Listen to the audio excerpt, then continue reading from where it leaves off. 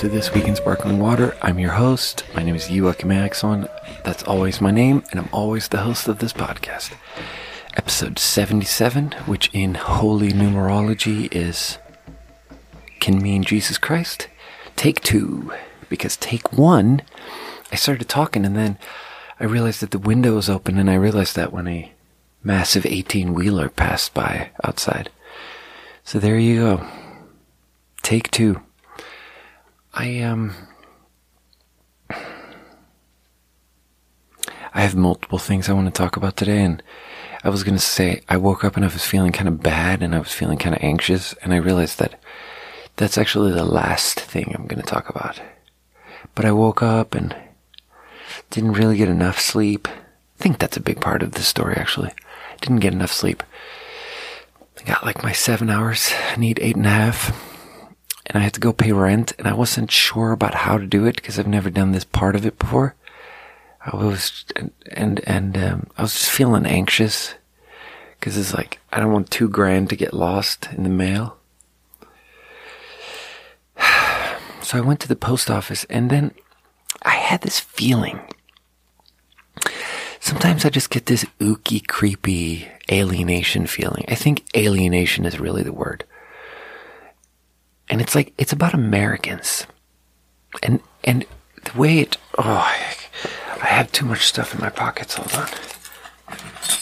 I like to do the podcast with nothing in my pockets except a lens wipe.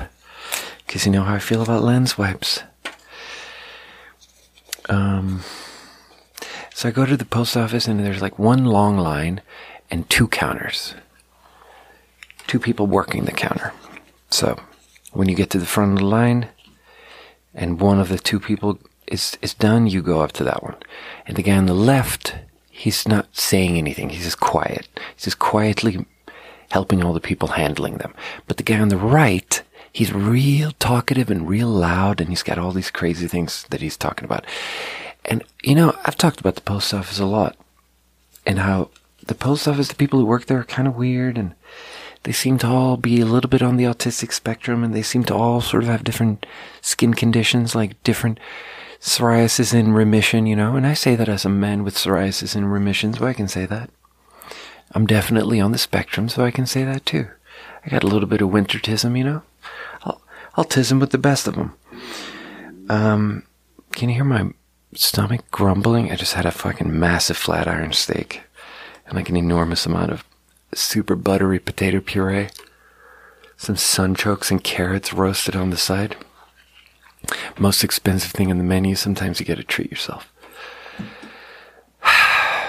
So I'm at the post office, and the guy on the right, he's loud, and the thing is, he's being annoying, which is fine. That doesn't make my heart drop. That doesn't make me feel weird and ooky and alienated. That doesn't create this like strange creeping loneliness feeling in my skin. Like sometimes my skin just feels lonely. Sometimes the loneliness is like in the hypodermis, you know? But he's being annoying, and he's being social, and he's like saying these like non sequiturs, and he's just being too much. And I just rolled out of bed and had like a tiny sip of Red Bull, and I wasn't ready to be social. So it's fine that he's annoying, but the thing that happens then is that people go up to him, and one by one, all these people,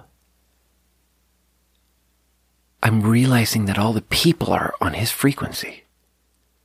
The first one is like a German lady, and she writes the German address, and they're arguing back and forth about why the price is so high, but they're being very friendly about it, and they're joking, and he's like, yeah, I don't know why it's so high, is what he said. That's a good question. And then like on the return address, she didn't write USA, she just wrote her zip code, and he's like, do you know that you have to write the country because France actually copied the US zip code system, so all American zip codes exist in France also. So we have to write the country because otherwise we might send it to France. And then they have all these like quips about like, you know, the French, they didn't invent anything except that sweets. If you're not talking about pastries, they didn't invent shit.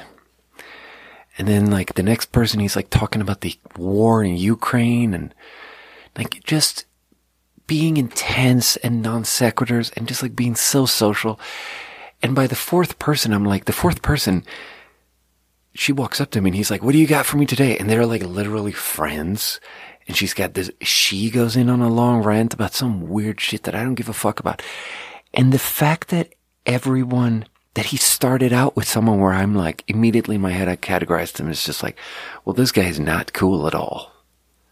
I wouldn't want to be around this guy for another minute. And then realizing that everyone else is like him made me feel like this incredible sense of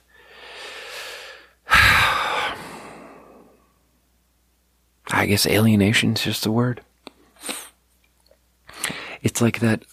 It's so vague and hard to explain what alienation really feels like. It's like that book, The Stranger by Albert Camus. Nobel Prize winning author Albert Camus. I think I've referenced this book on the pod before. It's just this book where I think he was a French guy and he lived in Algeria for a lot of his life. Colonial Algeria. And it's just a book about being a white guy in Algeria and feeling different from everyone else. But it's super, I reread it recently kind of, just to see like, because I remembered it being kind of cool. And then what's really fucking with me in this recording? There's a reflection of me right there. Because I got a new computer. I got a $3,000 gaming PC. And it has like this fancy different color LED lights in it and like a glass case, and I can see my reflection in the glass case, and it's really fucking with me. So I'm gonna have to change the angle on that for the next episode. But the book, The Stranger, is like, I reread it because it made an impression on me when I was a teenager, and then I wanted to reread it now and be like, was that actually a good book? And what struck me about it is how incredibly subtle it is. Because he never says, oh, I felt different from them. I felt alienated. The word alienation doesn't appear in the book. It's just that he just subtly feels a little bit weird and a little bit outside. And that's explained in these like practical things that happens. And then the book is famously the book is viewed as being kind of racist because just so happens he's a white guy and all of the people he feels different than are like Algerian people of color.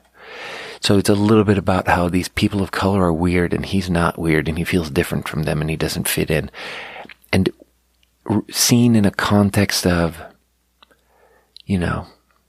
certain stuff that's racist, but it's also a totally human story where the races could have been flipped around. It just so happens that he's the French guy and he happens to be white. I don't even know that he's that white. I think he's kind of like, that's probably someone else. But anyway, the French haven't invented anything except pastries and existentialism.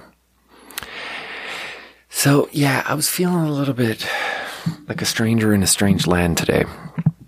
And it was just giving me this ooky feeling. And I've been having that feeling with guests a lot. And I think it's because I haven't been getting enough sleep. And when I don't get enough sleep, I get avoidant. And then the avoidant thing is like, I'll like walk around the restaurant at work and I'll say hi to someone. Or me and someone at the bar will have one funny joke. And then I become hyper aware of them. And then the whole rest of the time I'm like avoiding them and avoiding looking at them. And it's like, why though? It's like because we had a funny joke and we had a funny moment that hinted at human connection and intimacy. And now I feel like this incredible pressure to live up to maintaining that connection. Like that's my problem. Whereas in reality, if you just go with the flow of it all. But I'm so like hyper social and I'm so like hyper aware of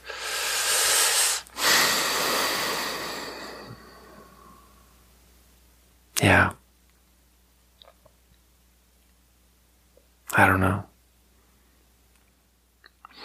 So I was feeling that at the post office, and then I left the post office, and actually at the post office I was going to ask to like send a thing out.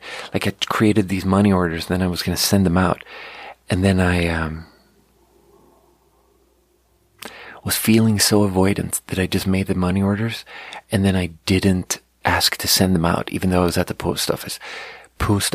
So I just got back in my car, drove around the corner, and went to the UPS store and sent them out from the UPS store, and paid like $30 for no reason, just because I was feeling hella avoidant. Just funny. It's funny. I wonder why.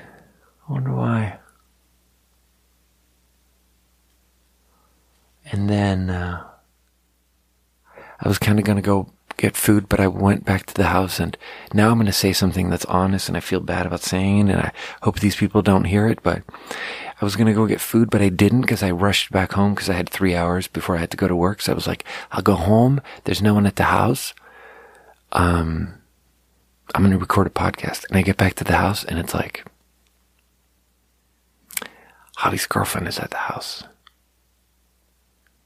And if I wasn't such an avoidant piece of shit, I would just communicate with her and be like, hey, how long are you going to be here? What you doing? What's your plan? How you doing today? And I would just check in with her and be like, can I record a podcast at some point? But instead I just like sat there on my phone for 3 hours fuming. And honestly, it just made me so mad at myself immediately, because as soon as I came home, as soon as I saw her car in the driveway, I just felt so furious immediately. And it was at her, but really it was at me. Because I immediately knew that this is not going to work. I'm not going to communicate with her. I'm going to be avoidant. I'm not going to record a podcast, even though I've had enough sleep. I'm doing it in the afternoon, and the afternoon is good. The sun is out. I have energy. I'm doing it before work. It'll feel great to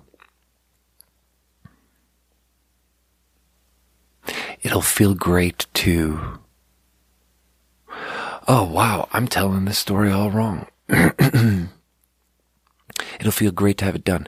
But what actually happened is I was driving home, and then I just turned around. And I was like, no, I'm going to go to Meze Mediterranean Eatery, and I'm going to have this incredible shawarma they have there.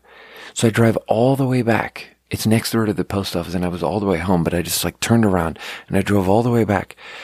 And when I'm walking over there, I'm walking on the street, and I pass by Jordan and Lilith, my 2 line cooks who are dating. It's so funny. It's my 2 line cooks, and sometimes when there are no tickets and they don't have to cook, they just make out. But apparently Jordan punched a wall and broke his hand, so he's not at work, but I love both of them, and they are really positive things in my brain. So I loved seeing them, and then suddenly I'm this guy walking around in the sun, and I'm seeing people that I actually like seeing, and I say hi to them, and we're like, you know, I stand there with Jordan, and I give him a hug, and we have this like funny banter, and suddenly I'm not an alien anymore, and it's okay. And then I go into Meze, and Jordan is like, yeah, dude, Meze is fucking awesome. The chicken shawarma they have there is incredible. So I walk in, I stand in line, I look up, and I'm like, I'm getting the chicken shawarma, because that's what Jordan said. And then I notice that the guy behind me is this regular at Holbrook. And I've talked about this regular before, and one of his friends is a Swedish guy. It's the only Swedish guy in Northern California. And it's and that guy came in. Both of them came in 2 days ago, and it's like, and I talked to the Swedish guy again, and it's like, man, it's the same thing again. It's like the fact that we're both Swedish, it hints at this existence of human connection and intimacy, and it sets up this expectation of being able to connect. So I just can't do it. I just shut down, and I become so hyper self-aware, and I become so awkward. And he like greets me, and he's so much cooler than me. But it's also true that I see the same thing in him, because really what my problem is, the avoidant thing, it's really just being a Swede. And that's the truth. I'm just being a Swede. And honestly, I'm not that much of a Swede, but I'm a little bit of a Swede still. And, you know, it's like how Ingrid used to say, like, even back in America, back in America. Oh God, I can't even talk. Because I didn't record a podcast in the afternoon. I recorded it after work, and it's 11:40 p.m. now. So even back in Sweden, when I was living in China and stuff, and I would go back to Sweden, Ingrid would always tell me that I'm like the most American Swedish person in the whole world, which is an insult, but it's also a joke, but it's also true. That there's something about the Americans where they're so hyper social. And there's something in my brain that I just have a tumor, probably, in the part where the lobes are connected, and it makes me an American. And I'm very social. And it's why I can survive here, but I'm also a little bit Swedish, and it makes me feel alienated sometimes. So I've been interacting with this Swede a couple of times, and then I saw him today again, and he didn't acknowledge me, and I was trying to acknowledge him, actually. Now that I play it back in my mind, he just walked past me, and I was like, oh. And I was like, oh, like I was going to be like, oh, hey, how's it going? But I just made the oh sound, and he just rushed right past me, even though I know that motherfucker saw me. And then I turned around and I greeted the regular, Thaniel. Everyone always thinks his name is Nathaniel, but his name is Thaniel. And I turned around and I used his correct name on him, and I was like, Thaniel, how you doing, brother? And he was like, how are you? And we like greeted each other, and it was cool.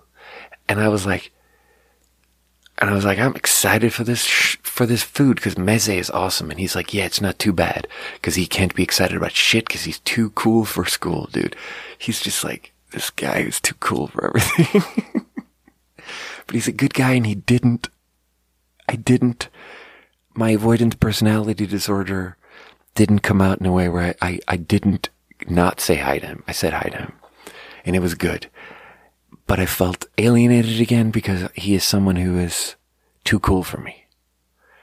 And then I get to the front of the line, and I realize that the person taking my order, working at Meze, is a cook who just started working at Holbrook.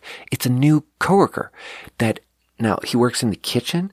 So now I'm using he, and I don't exactly know that he is this person's pronoun because this person is maybe in their 50s, and this person has a lot of necklaces and wears makeup, and it's a little bit of a, I don't exactly know which pronoun we're doing here, but the person goes by the name Chris, Chris, actually, now that I'm saying that out loud, I'm realizing Chris is not that gendered of a name.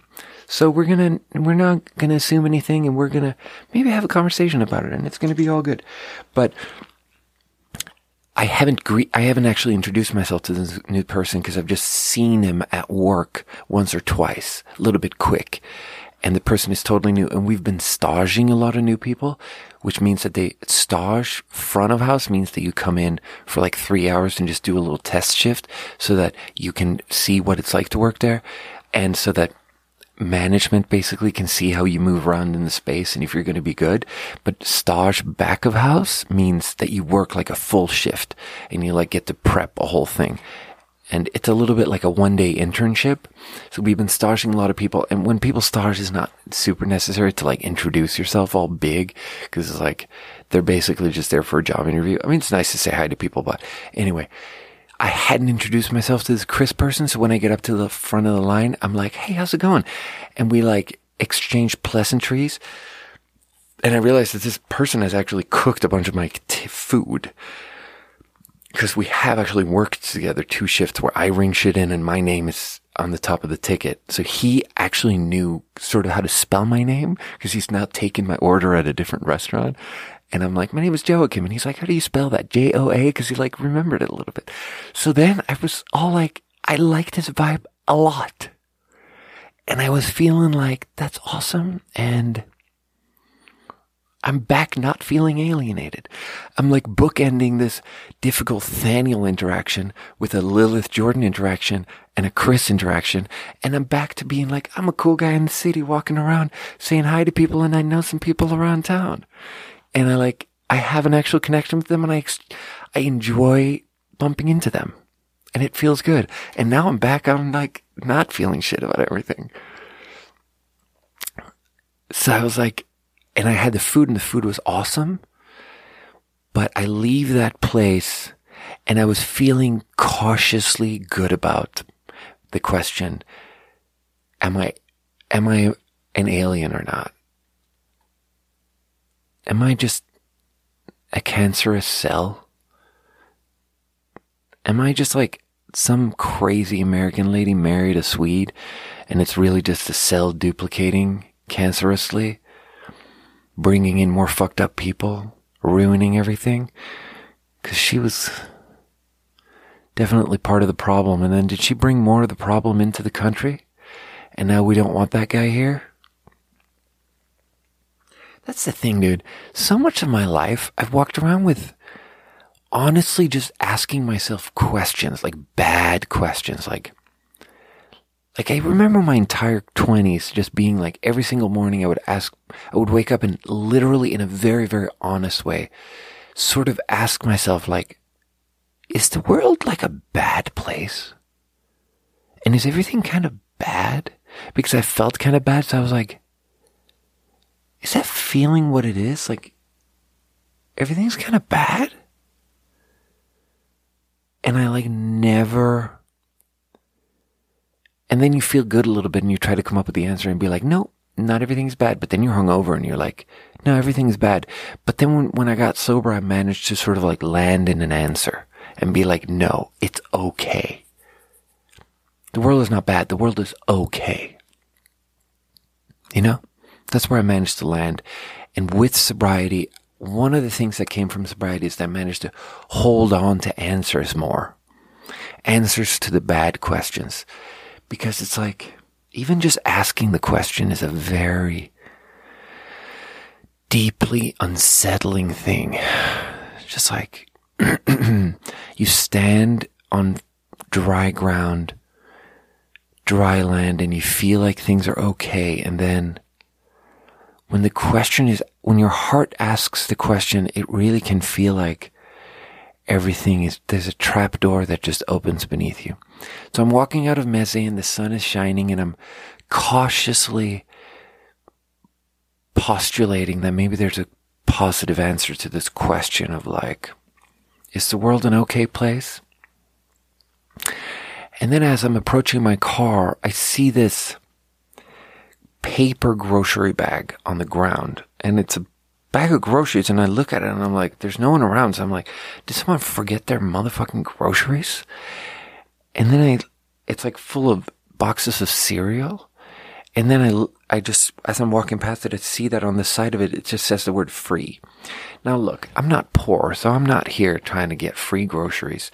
Sugar cereal, free sugary cereal that's not what I'm here for, you know?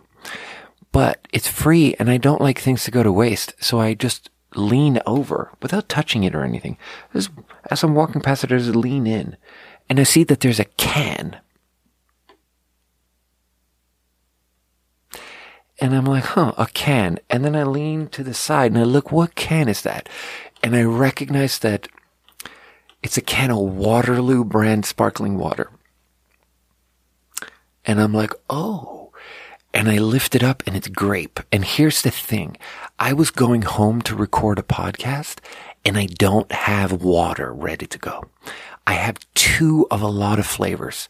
I have 2 cherry, I have 2 grape, I have 2 tangerine, I have 2 clementine, I have 2 all this different shit. But I don't have 3 of any flavors. So I don't have anything I can do. So I was going to take grape and cherry and mix them together in an episode and be like, I'm a retard. I don't know how to keep those things apart, and I don't know how to not use the R word that we're not even supposed to use, you know? But then in this paper grocery bag on the ground, I find a can of grape flavored Waterloo brand sparkling water, and it's a 3rd flavor, and I'm like, maybe the world is a good place. So here it is. 0 calories, 0 sugar, 0 calories, and 0 sugar. Naturally flavored with other natural flavors. Look out in the store for the merch that says that. Okay, so we're going to start with that one. And the can made me feel like maybe I'm part of the community, you know? Free water.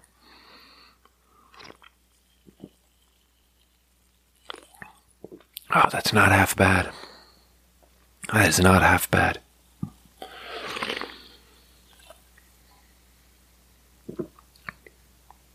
That is not half bad. It's slightly not watery enough for me, and I don't like grape as a flavor, but when you get me feeling the way I feel right now about a flavor I generally don't like, you get a couple of bonus points. So that's an 8 out of 10. That's an 8 out of 10, Cat Daddy. I would like to apologize for using the R word earlier. I'm just like, sometimes I don't feel good about myself and I have to call myself horrible words. So, yesterday I had this table. It was like this two-top that came in. And they were old. And 2 funny things happened. 2 things that I appreciated. First of all, they asked a lot of questions, and I just happened to have big answers. Like, they would point to these tiny, minute ingredients in a salad and be like, what is that? What is cacahuate? And I'm like, cacahuate is like this peanut, basically invented by Japanese immigrants in Mexico that basically wanted to recreate a Japanese flavor palette using Mexican ingredients. So it's this crossover product where you take habanero powder and like citrus and a little bit of piloncillo sugar, and you caramelize peanuts in this spicy stuff, and you walk peanuts. Because in Asia, sometimes you do that. You just put peanuts in a wok and you flavor them and you roast them a little bit. People do that in different places, but it's big in Asia, where you make peanuts spicy in a wok pan with some oil and sugar and stuff. And then they're called cacahuates, and they add this beautiful, in this lentil salad, you bite down and it's like there's spicy peanut butter in bites of salad, and it's like very surprising, but it's actually wonderful. And I had these like long, complicated answers, and there was no one in there, and they clearly really wanted to talk to me. And so we had these long conversations about stuff, and they were like, wow, are you the chef or what? Like, why do you know so much? And I felt like so flattered, and it was wonderful, you know? And then a little bit later on, the wife who ordered the salad with the cacahuates didn't like spicy food. So I asked to just have the peanuts in a little bowl on the side instead of in the salad. And I was going to give them to the husband. And then he ate them. And then when I came back a little bit later, he was like, bro, those peanuts are fucking amazing. Where can I get some? And it's like, I can't sell ours because we have a limited amount of them. But I was like, and I felt bad saying this because he's like in his 60s or something. Like, bringing up technology to a man in his late 60s feels rude. It feels like I'm excluding him. It feels like I want him to feel like a stranger in a strange land. But it's this weird feeling when that then doesn't happen, because what I said was, you know, if you go on Amazon and type in cacahuate, you will probably get some of those like, you can probably just buy those peanuts in a bag. They're called cacahuates. And this guy takes his phone out. He's old. He takes his phone out.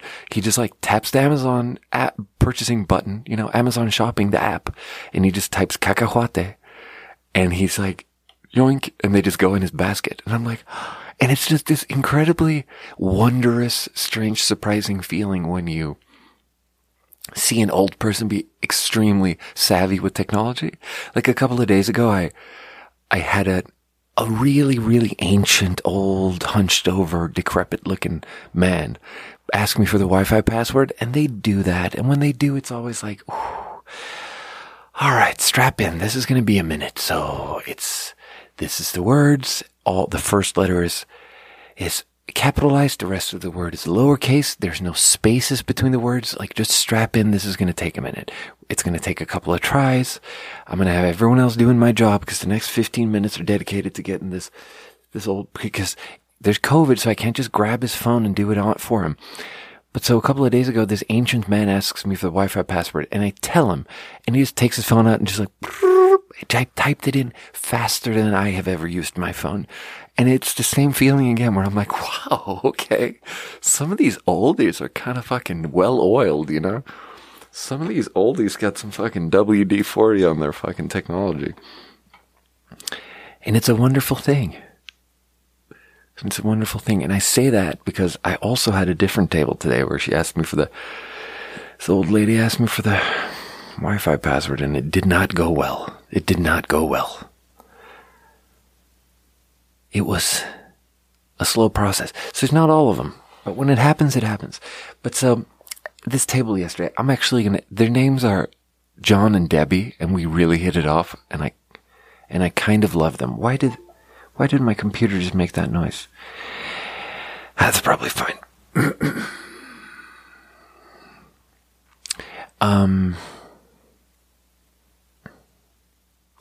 We talked for a long time because there was no one else in there, and we just talked for a long time, and then he even started bringing up politics. Dude, why is the computer making a noise?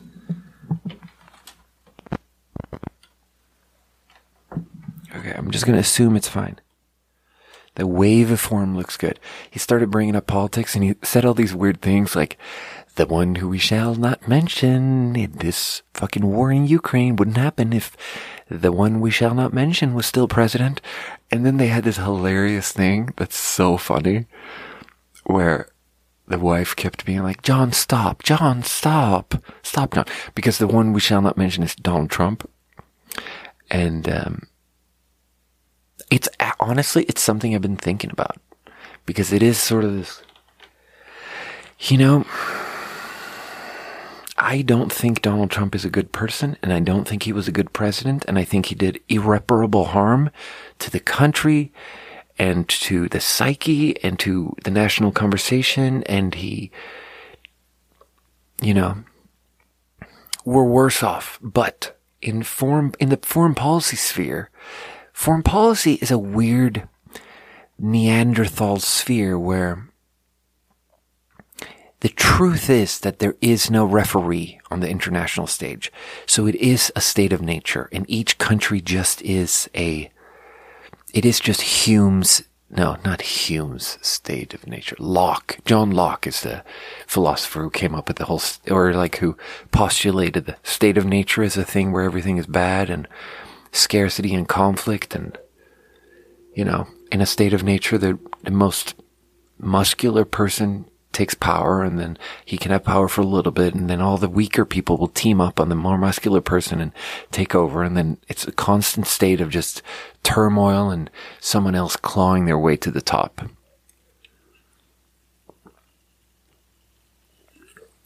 And that's why we need a Leviathan-style government.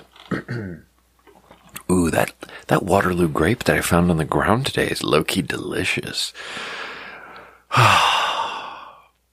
So, the one sphere where Donald Trump made sense is where his Neanderthal thinking fucking monkey brain came up with these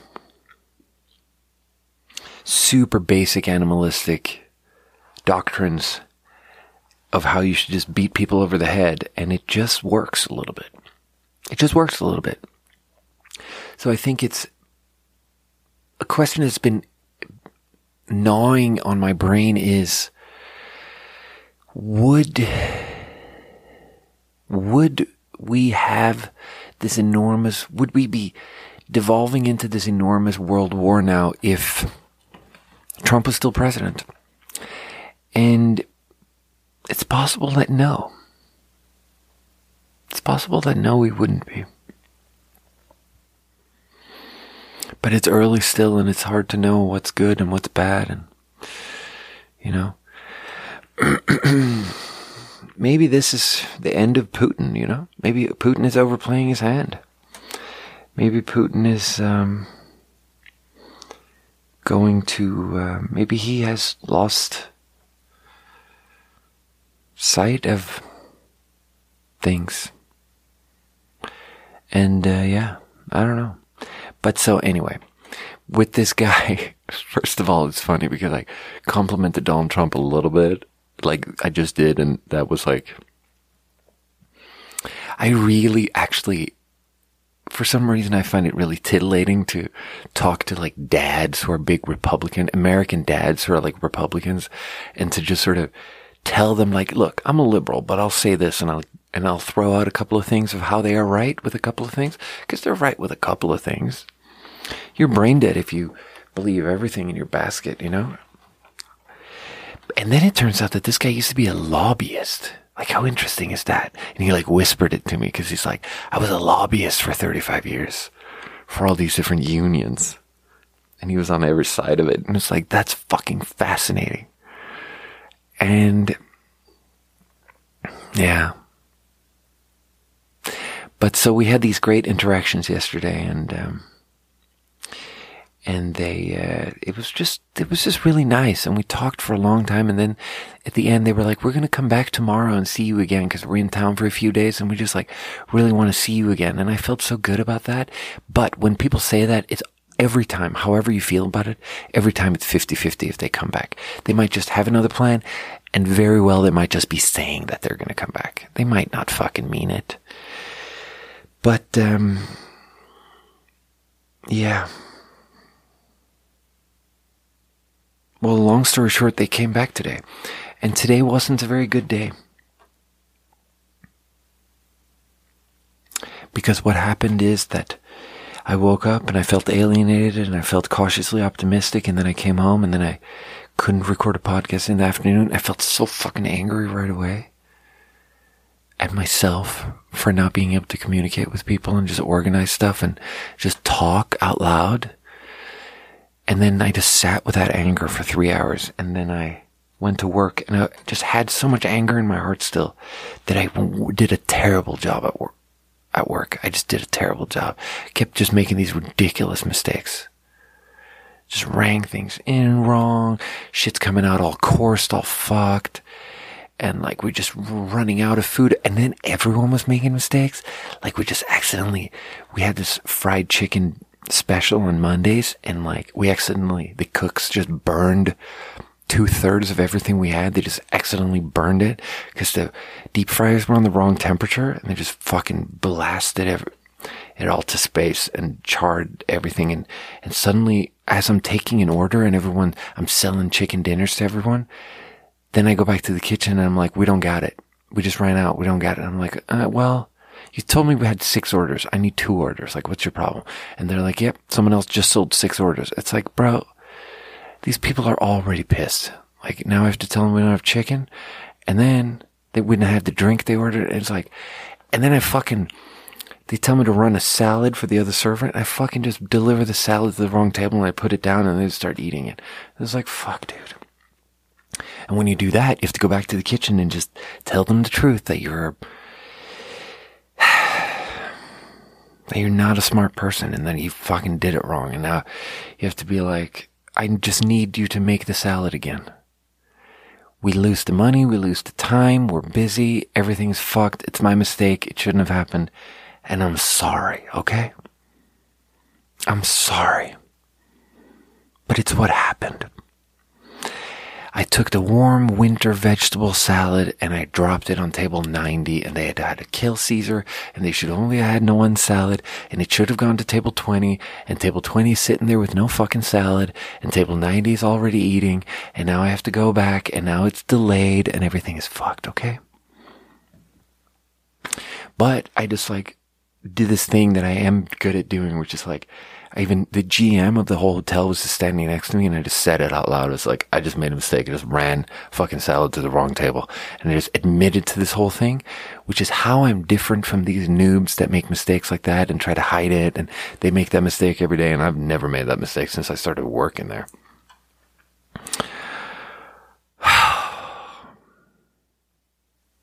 And I just like apologized to Lilith that I met on the sidewalk 3 hours earlier. I was like, Lilith, I need you to make the salad again. She was just furious. She didn't say anything. She just fucking made it angry.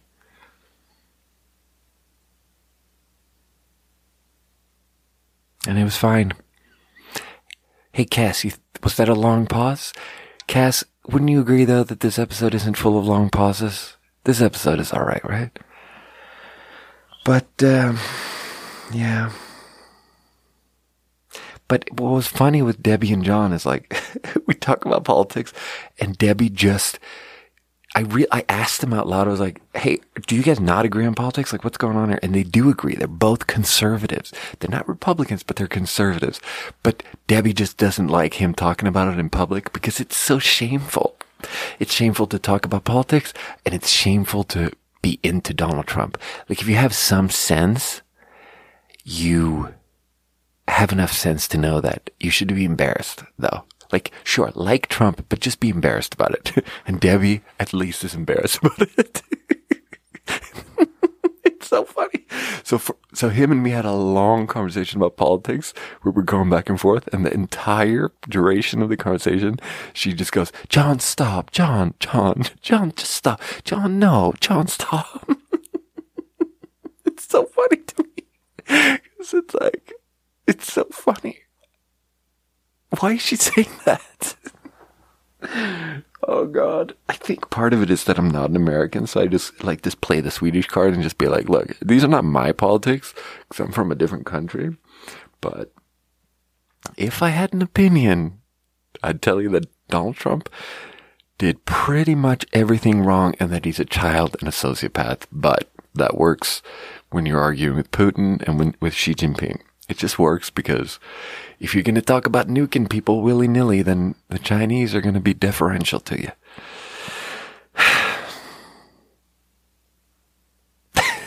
John, no. John, stop. John. So fucking funny. He loved talking about politics. I could tell, and I love talking about politics. Yeah. And then they came back today. And the thing is, I was fucking up so many things today. And then they came in and my facial blindness, I almost couldn't recognize them. Also, I was wearing a mask today, but not yesterday. So they almost didn't recognize me. And then I greet them and I seat them and I make it clear that I remember their names and we're cool. And then we ended up having some good. And it's honestly, we had some good conversations. And it's honestly exactly the thing I'm saying where when I have a good conversation with someone one time, I feel like that sets me up for this thing where I have such a high expectation on always maintaining that level of human connection. And it fucks me up so bad. And then this was actually a time when I actually then stood there and we talked about travel and we talked about stuff and we had a big exchange where we both would tell big stories about stuff and we got back there. And we had another moment of human connection. And it was successful. And then when they stood up, she gave me a hug. And she called me a sweetie. And we hugged it out. And it's like, oh, Republican mom, you know. Which is funny. There's this, God, what's his name? Shane Willis. Shane Willis was hired on SNL and got fired after one day because after it was announced that he was hired, they dug up some old episode of his podcast where he said the word chink. And okay, I would like to immediately apologize for using that word because it's unnecessary. No, it's not actually that unnecessary because if I say the C word, you won't know what I'm talking about. It's just a little bit like when Joe Rogan talks about the N word, he uses the N word. And it's like, just because you're having a conversation about the word doesn't mean you have to use the word. But Shane Gillis used that word a bunch and he said some racist things, but said it in jest on a podcast that no one listens to. So I forgive him officially. I think he was trying to be funny and it wasn't that funny, but it also wasn't that bad, what Shane Gillis said. Anyway, there's a 40-minute Shane Gillis special out now. Dude, my journey with Shane Gillis, honestly, is something I find very weird because I remember this one time years ago, I was on YouTube and I just found this 5-minute grainy footage, 5 minutes of stand-up of some guy in a tent just doing 5 minutes of stand-up. And he was so fucking funny to me. And then I searched his name and I found another clip and it's a 2-minute clip and it's just him on stage for 2 minutes, grainy footage, someone just filming him at an open mic. And that's it. That's everything there was on YouTube. And I was like, dude, I wish this guy was famous. And then a year and a half later, he's hired by SNL because they just picked him up from obscurity and just hired him for SNL because they were like, this guy's funny as fuck. But then they're very woke, and he said some crazy things on a podcast, so they fired him immediately. But I was like, maybe he's still cool though.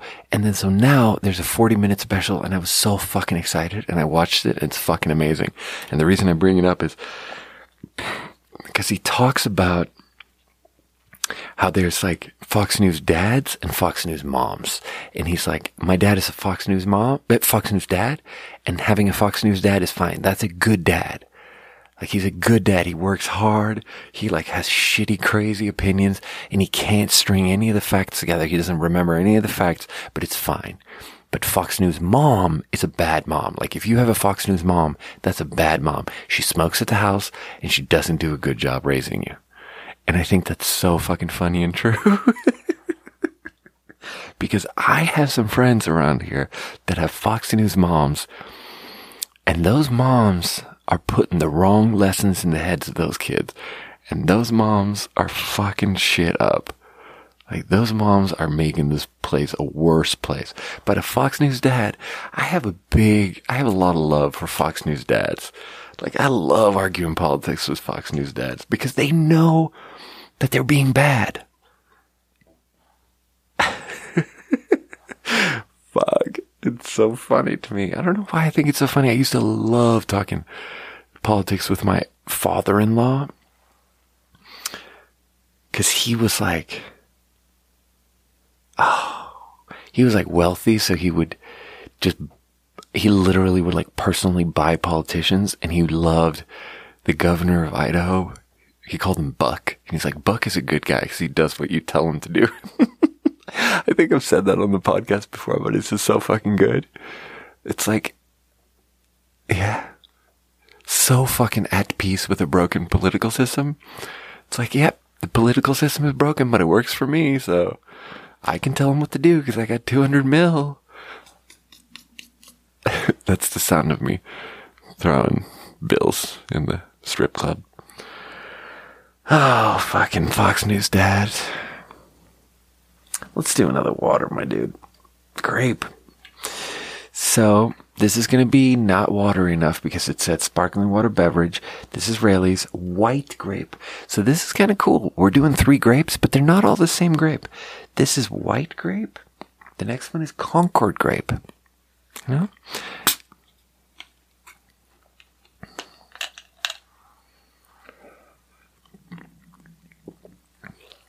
Yeah, that's awful. That's a 2 out of 10. Moving on.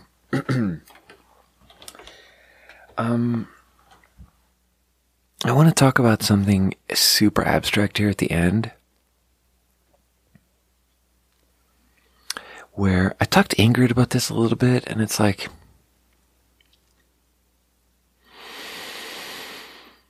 yeah,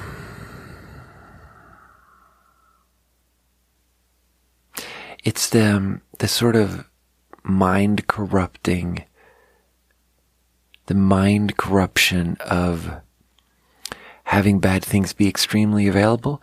Not even bad, it's just overall the corruption of extreme availability. It's even things that aren't bad. When they're overly available,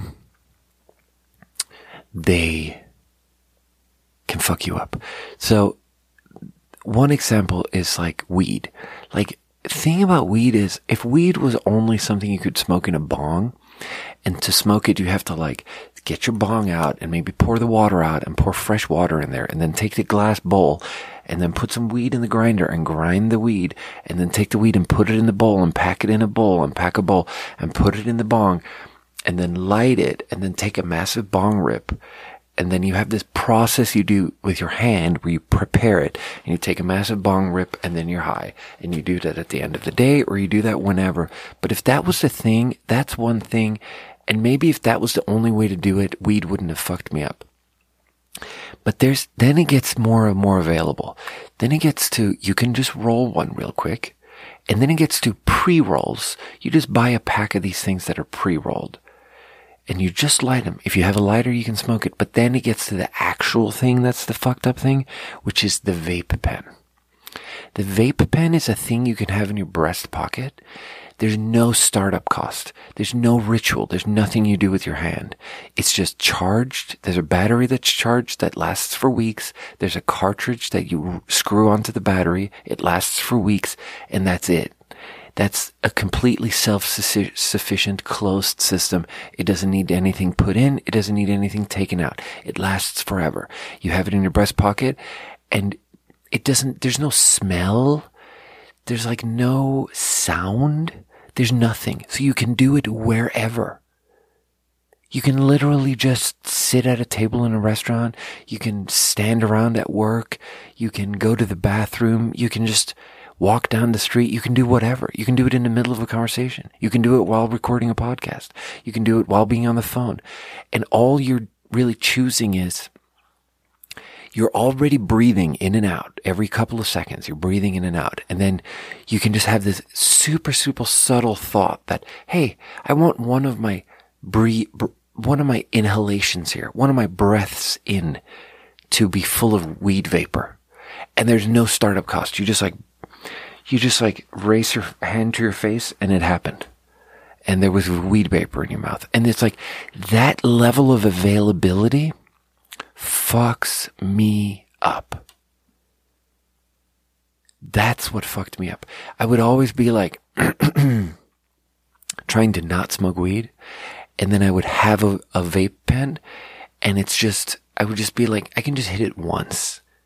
And then having thought that, you've already hit it. Like there's no opportunity to stop yourself.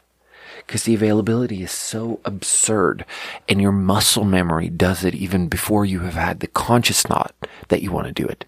Because the muscle memory is so quick, and there's you need that 60 seconds of preparation to think about if you actually want to do it. And when there's none of that, fuck, that's dangerous. So then it's like, you take that with addiction, and it's like, I can project that onto anything. And in our modern society, we're going towards extreme availability with everything. It's extreme accessibility. And it's like Facebook on your phone, Instagram on your phone, or for me, like the news. It's like my muscle memory of like clicking the browser and clicking the news. Or in the past, I have blocked it all on my phone. I have all these apps blocking it because the extreme availability fucks me up so bad. But it's like Facebook and Instagram. It's like the muscle memory of unlocking your phone and tapping that app and trying to get a micro hit of endorphins as you scroll through and see if someone liked your shit or if there's something fun or whatever. Like there's absolutely if there was just this like 60 seconds of like, you have to crank the machine going to see the Instagram pictures. If there was just that, it would be so much better. So what I do, which is the solution, is that I'm on Instagram and Facebook, but I've blocked it like crazy on my phone. And so I can only go on there on my computer. And that is that 60-second thing where it's like, so I do it like once every other day. I open my laptop, I put in my laptop password, I wait for the laptop to start up, I open the browser, I fucking go on Instagram, it fucking loads slowly as fuck because my internet is slow, and I go on Instagram and I scroll for a little bit, and I realize, having had that 30 seconds of being able to think about it, I have realized that I don't want it that bad. I don't actually really want it. Let's see if this is even actually recording.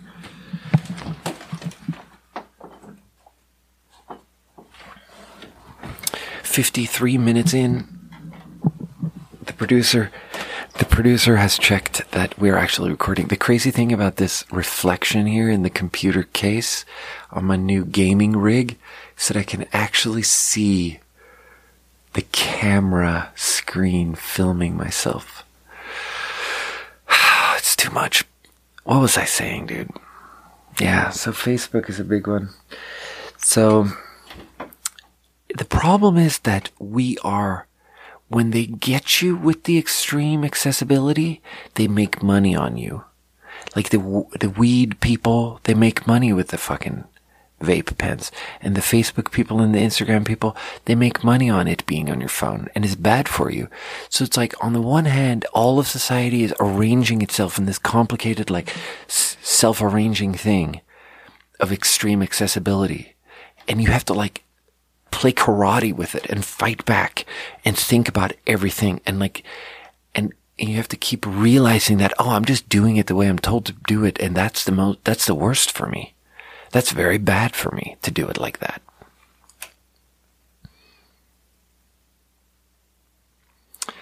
So, our new one here is this thing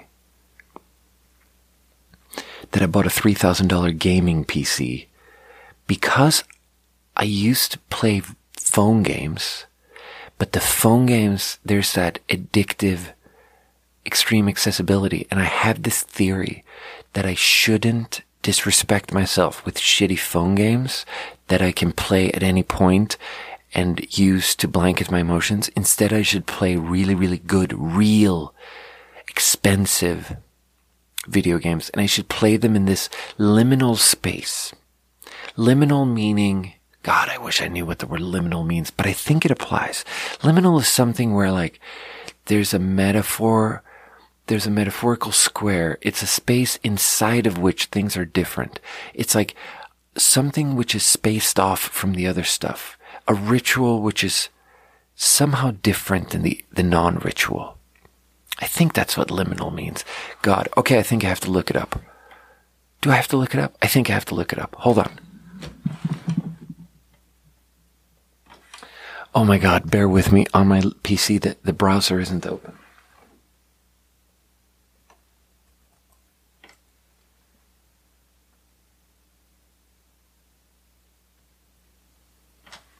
Okay, so it has to do with boundaries and thresholds, and it's... Yeah, oh man, it's the kind of word where you can't even read the fucking definition out loud because it's too complicated. So I encourage you to go home and fucking look up the word liminal because it's a fun word. But, liminality.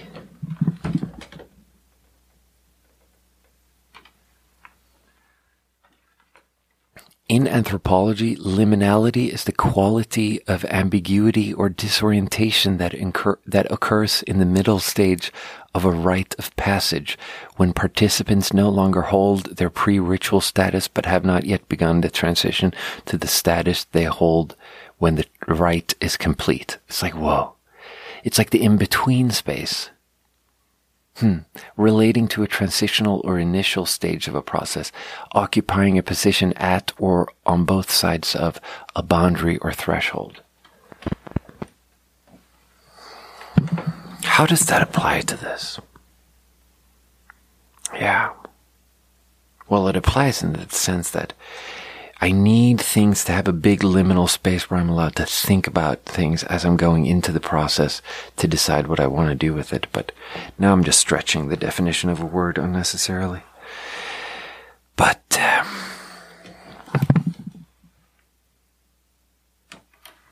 oh my God, I had to just bring the waveform back up because I wanted to make sure nothing got unplugged when I don't think I've ever Googled something while recording before. Liminal. My ex-wife used the word liminal a lot in her thesis. She was an art historian, talking about museumology, talking about exhibitions, comparing the National Museum in Taiwan with the National Museum in Beijing.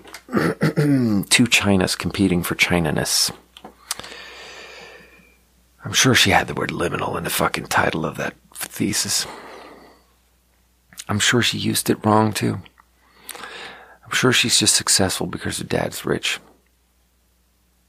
I would like to scratch that from the record because it's mean and it's unnecessary. And she's actually a nice person. She's just in pain. She's just in a lot of pain sometimes. Oh, fuck. I think my definition of what a good person and a bad person is highly influenced by her, because it's like, I think my definition is a good person is like someone who has suffering in their heart and doesn't pass that suffering on to other people as more suffering. And a bad person is someone who like takes the suffering out of their own heart and puts it in the heart of someone else to feel better. And that's a fucking tailor-made definition just from one marriage. And then I'm sure my next marriage it's going to give me a new definition of what a bad person is. I think I'm just going to realize that I'm a shit person. Oh, but maybe we're just being too hard on our friend Joachim. But so, the point is that I bought this gaming PC because it's a real process. It's like you sit in a real chair, at a real desk. You can't move the computer around. There's a room for the computer. It's a real, like, I think these rituals are real important. Like, an early one, I couldn't have written my novel if it wasn't for the ritual of lens wipes. Like the lens wipes, I walk around in life and there's a fucking pizza slice on my lenses and I don't give a shit and I'm walking around and I hate myself and I identify with my thoughts and I'm in this unenlightened state of just animalistically fucking feeling my emotions and being my emotions and identifying with my emotions and feeling bad and thinking that I am bad and thinking that I am my bad emotion. And then I would sit down and I would do a lens wipe on my glasses. And through the process of that, I would get into this state of deep work. And I would manage to,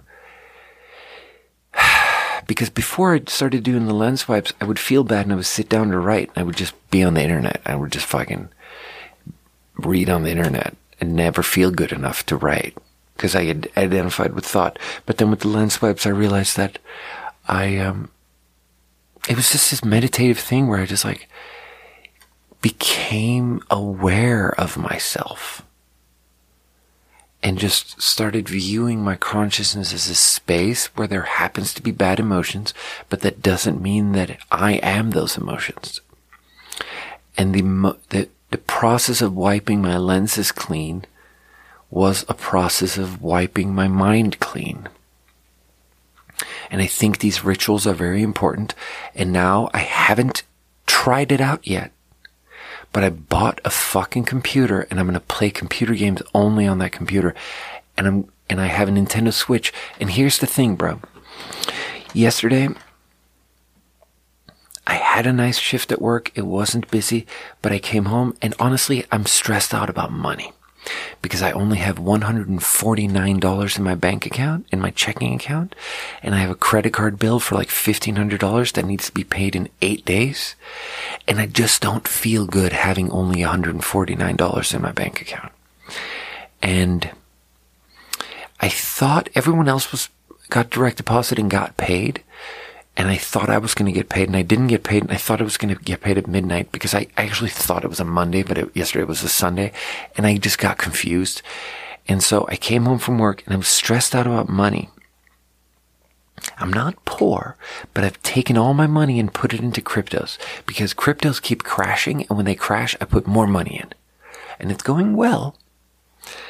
And I think at this very moment, my cryptos are worth about 14 grand.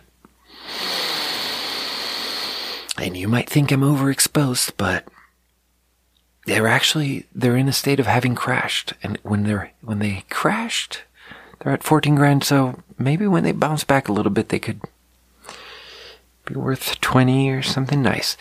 And the point is that I only had $149 in my checking account and I was stressed about money and I thought I was going to get paid. And I had this list of things I wanted to do after work. I got home from work at 11 p.m. I want to do all these things, but I sit down and I chill and then I check my account and I don't have the money. I haven't gotten paid. And then I check at midnight when I expect to get paid and I check, I'm like, I'm stressed now. So I'm just going to wait until midnight and I'm just going to play Zelda on the Nintendo Switch. And the Nintendo Switch is the fucking weed, cannabis, vape cartridge of video games. Because you can take that thing and you can lay down anywhere in your house on any piece of furniture and you can turn it on and there's no startup cost. There's no startup process. You press one button and you're there. It's in your hand. It can go anywhere. there's like no ritual. You just have the thought and you're already playing. So I'm like, okay, fine. I get paid in 30 minutes. I'm just going to play Zelda for 30 minutes. And then when I get paid, I'm going to feel chill and I'm just going to stop being anxious and I'm going to do a bunch of stuff I need to do. Even though I did my taxes the night before, like I put way too much pressure on myself. Like the things I needed to do were not important, but I just always feel like I need to be doing things. So I was going to do more things, even though I was up till like, I work all the time. And I moved my company this week and I worked fucking 40 hours. And it's like, I stayed up till 3 a.m. doing my taxes after work on Saturday. And then on Sunday, I'm fucking sitting there and I'm waiting to get paid. And then I play Zelda until midnight when I'm going to get paid. And here's the thing, I didn't get paid. At 12:01, I checked the account and it's not in there. And I don't know how much I'm getting paid. It's the real question here. And I wanted it to be a good number because there's some money that should have been on my last paycheck that's instead is going to be on this one. And also I kind of got a raise. And for the first time, that's going to be reflected on my new check. So it's like, shit's going to be good, you know? It's just going to be fucking kind of, you know, we're talking about bags. Like Uncle Joachim is about to get some bags, you know? Because I'm here for the bags, you know? I pretend like I go to work because I want to hang out with people, but really I go to work for the bags. You know what I mean? So at 12:01, I don't have the money and I feel anxious and I didn't fully realize it. But what happened is I just felt bad. And because I felt bad and I didn't want to face my emotions, I just kept vaping weed. And that is to say, play Zelda on the Switch, on the couch, on the little screen. There's something about the littleness of the screen that I associate with disrespecting yourself. Like doing entertainment on small screens, you're disrespecting yourself. And it's also like, if you're listening to music on a phone speaker, like I see people like playing music on their phone and holding their phone up to their ear and listening to music, like that's an act of disrespecting yourself. You should respect yourself and you should get some good speakers or some good expensive noise canceling headphones. And you should take care of those headphones and you should listen to good audio quality music and you should get a good screen and watch your entertainment on a good screen. And you should like respect the experience and respect yourself and So the point is that I played Zelda on the little screen until 3 a.m. because I was anxious. And then I had to wake up early to go pay rent. And I didn't get enough sleep. And I felt shitty and avoidant. And that's where I started this episode, talking about that shit. And that's where I was at. Honestly, no. At 3 a.m. yesterday when I stopped playing Zelda, I didn't know why I had just played Zelda for 3.5 hours. But the truth is that I was anxious about money, and I was anxious about Ukraine, and I don't like that there's a war, and I don't like that there's COVID, and I don't like that climate change, and these things make me anxious, and then I just run away from my emotions, and I play Zelda on the little screen because I can't not.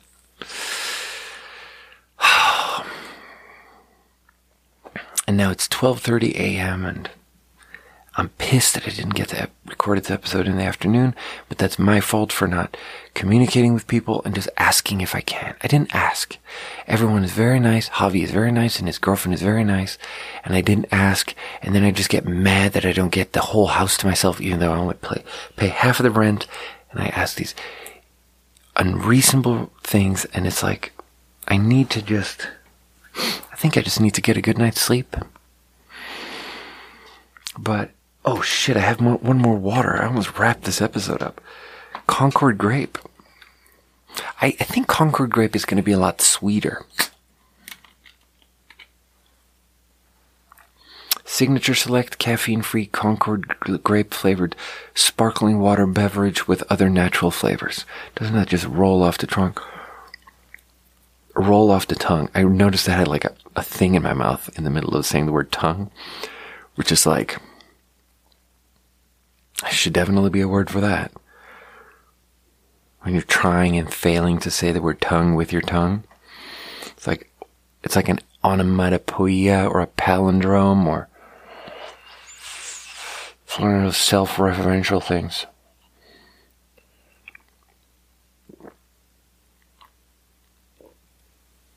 Yeah, that's way too sweet.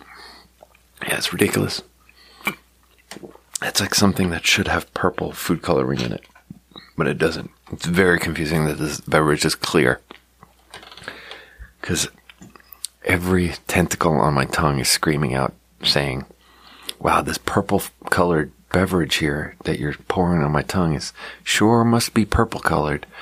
Because they don't know, because they don't have eyes, they just have flavor uptakers.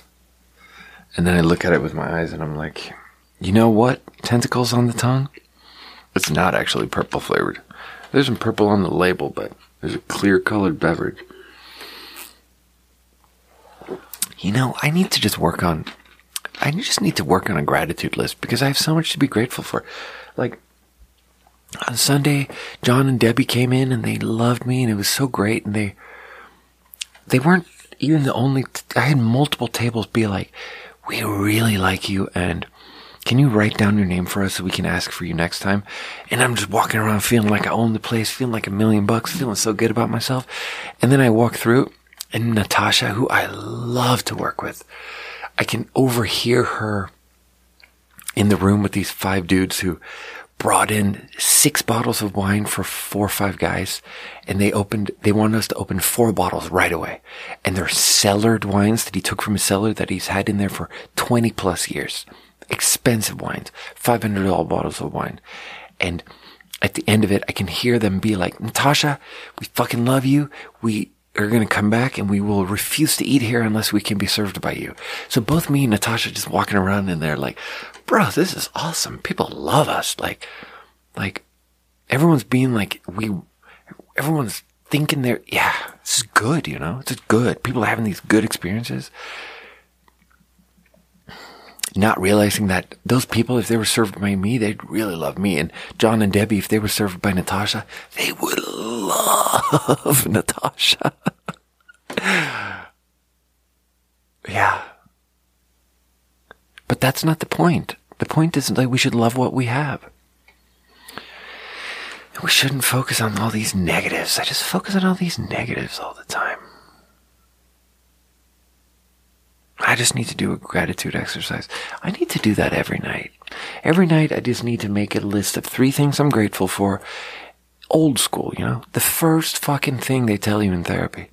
I just need to teach my mind to look for the good things, because the muscle in my brain of looking for bad things is so fucking strong, and I'm tired of it.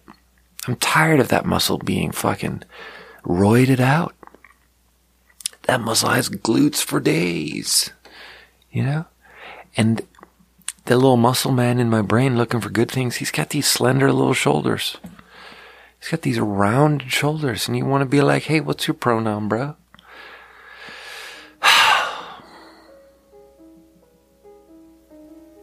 I don't know. I think that's all I had to say, but I love you guys, and we're going to wrap up this episode now. Do your gratitude exercise. That's all I got to say about it.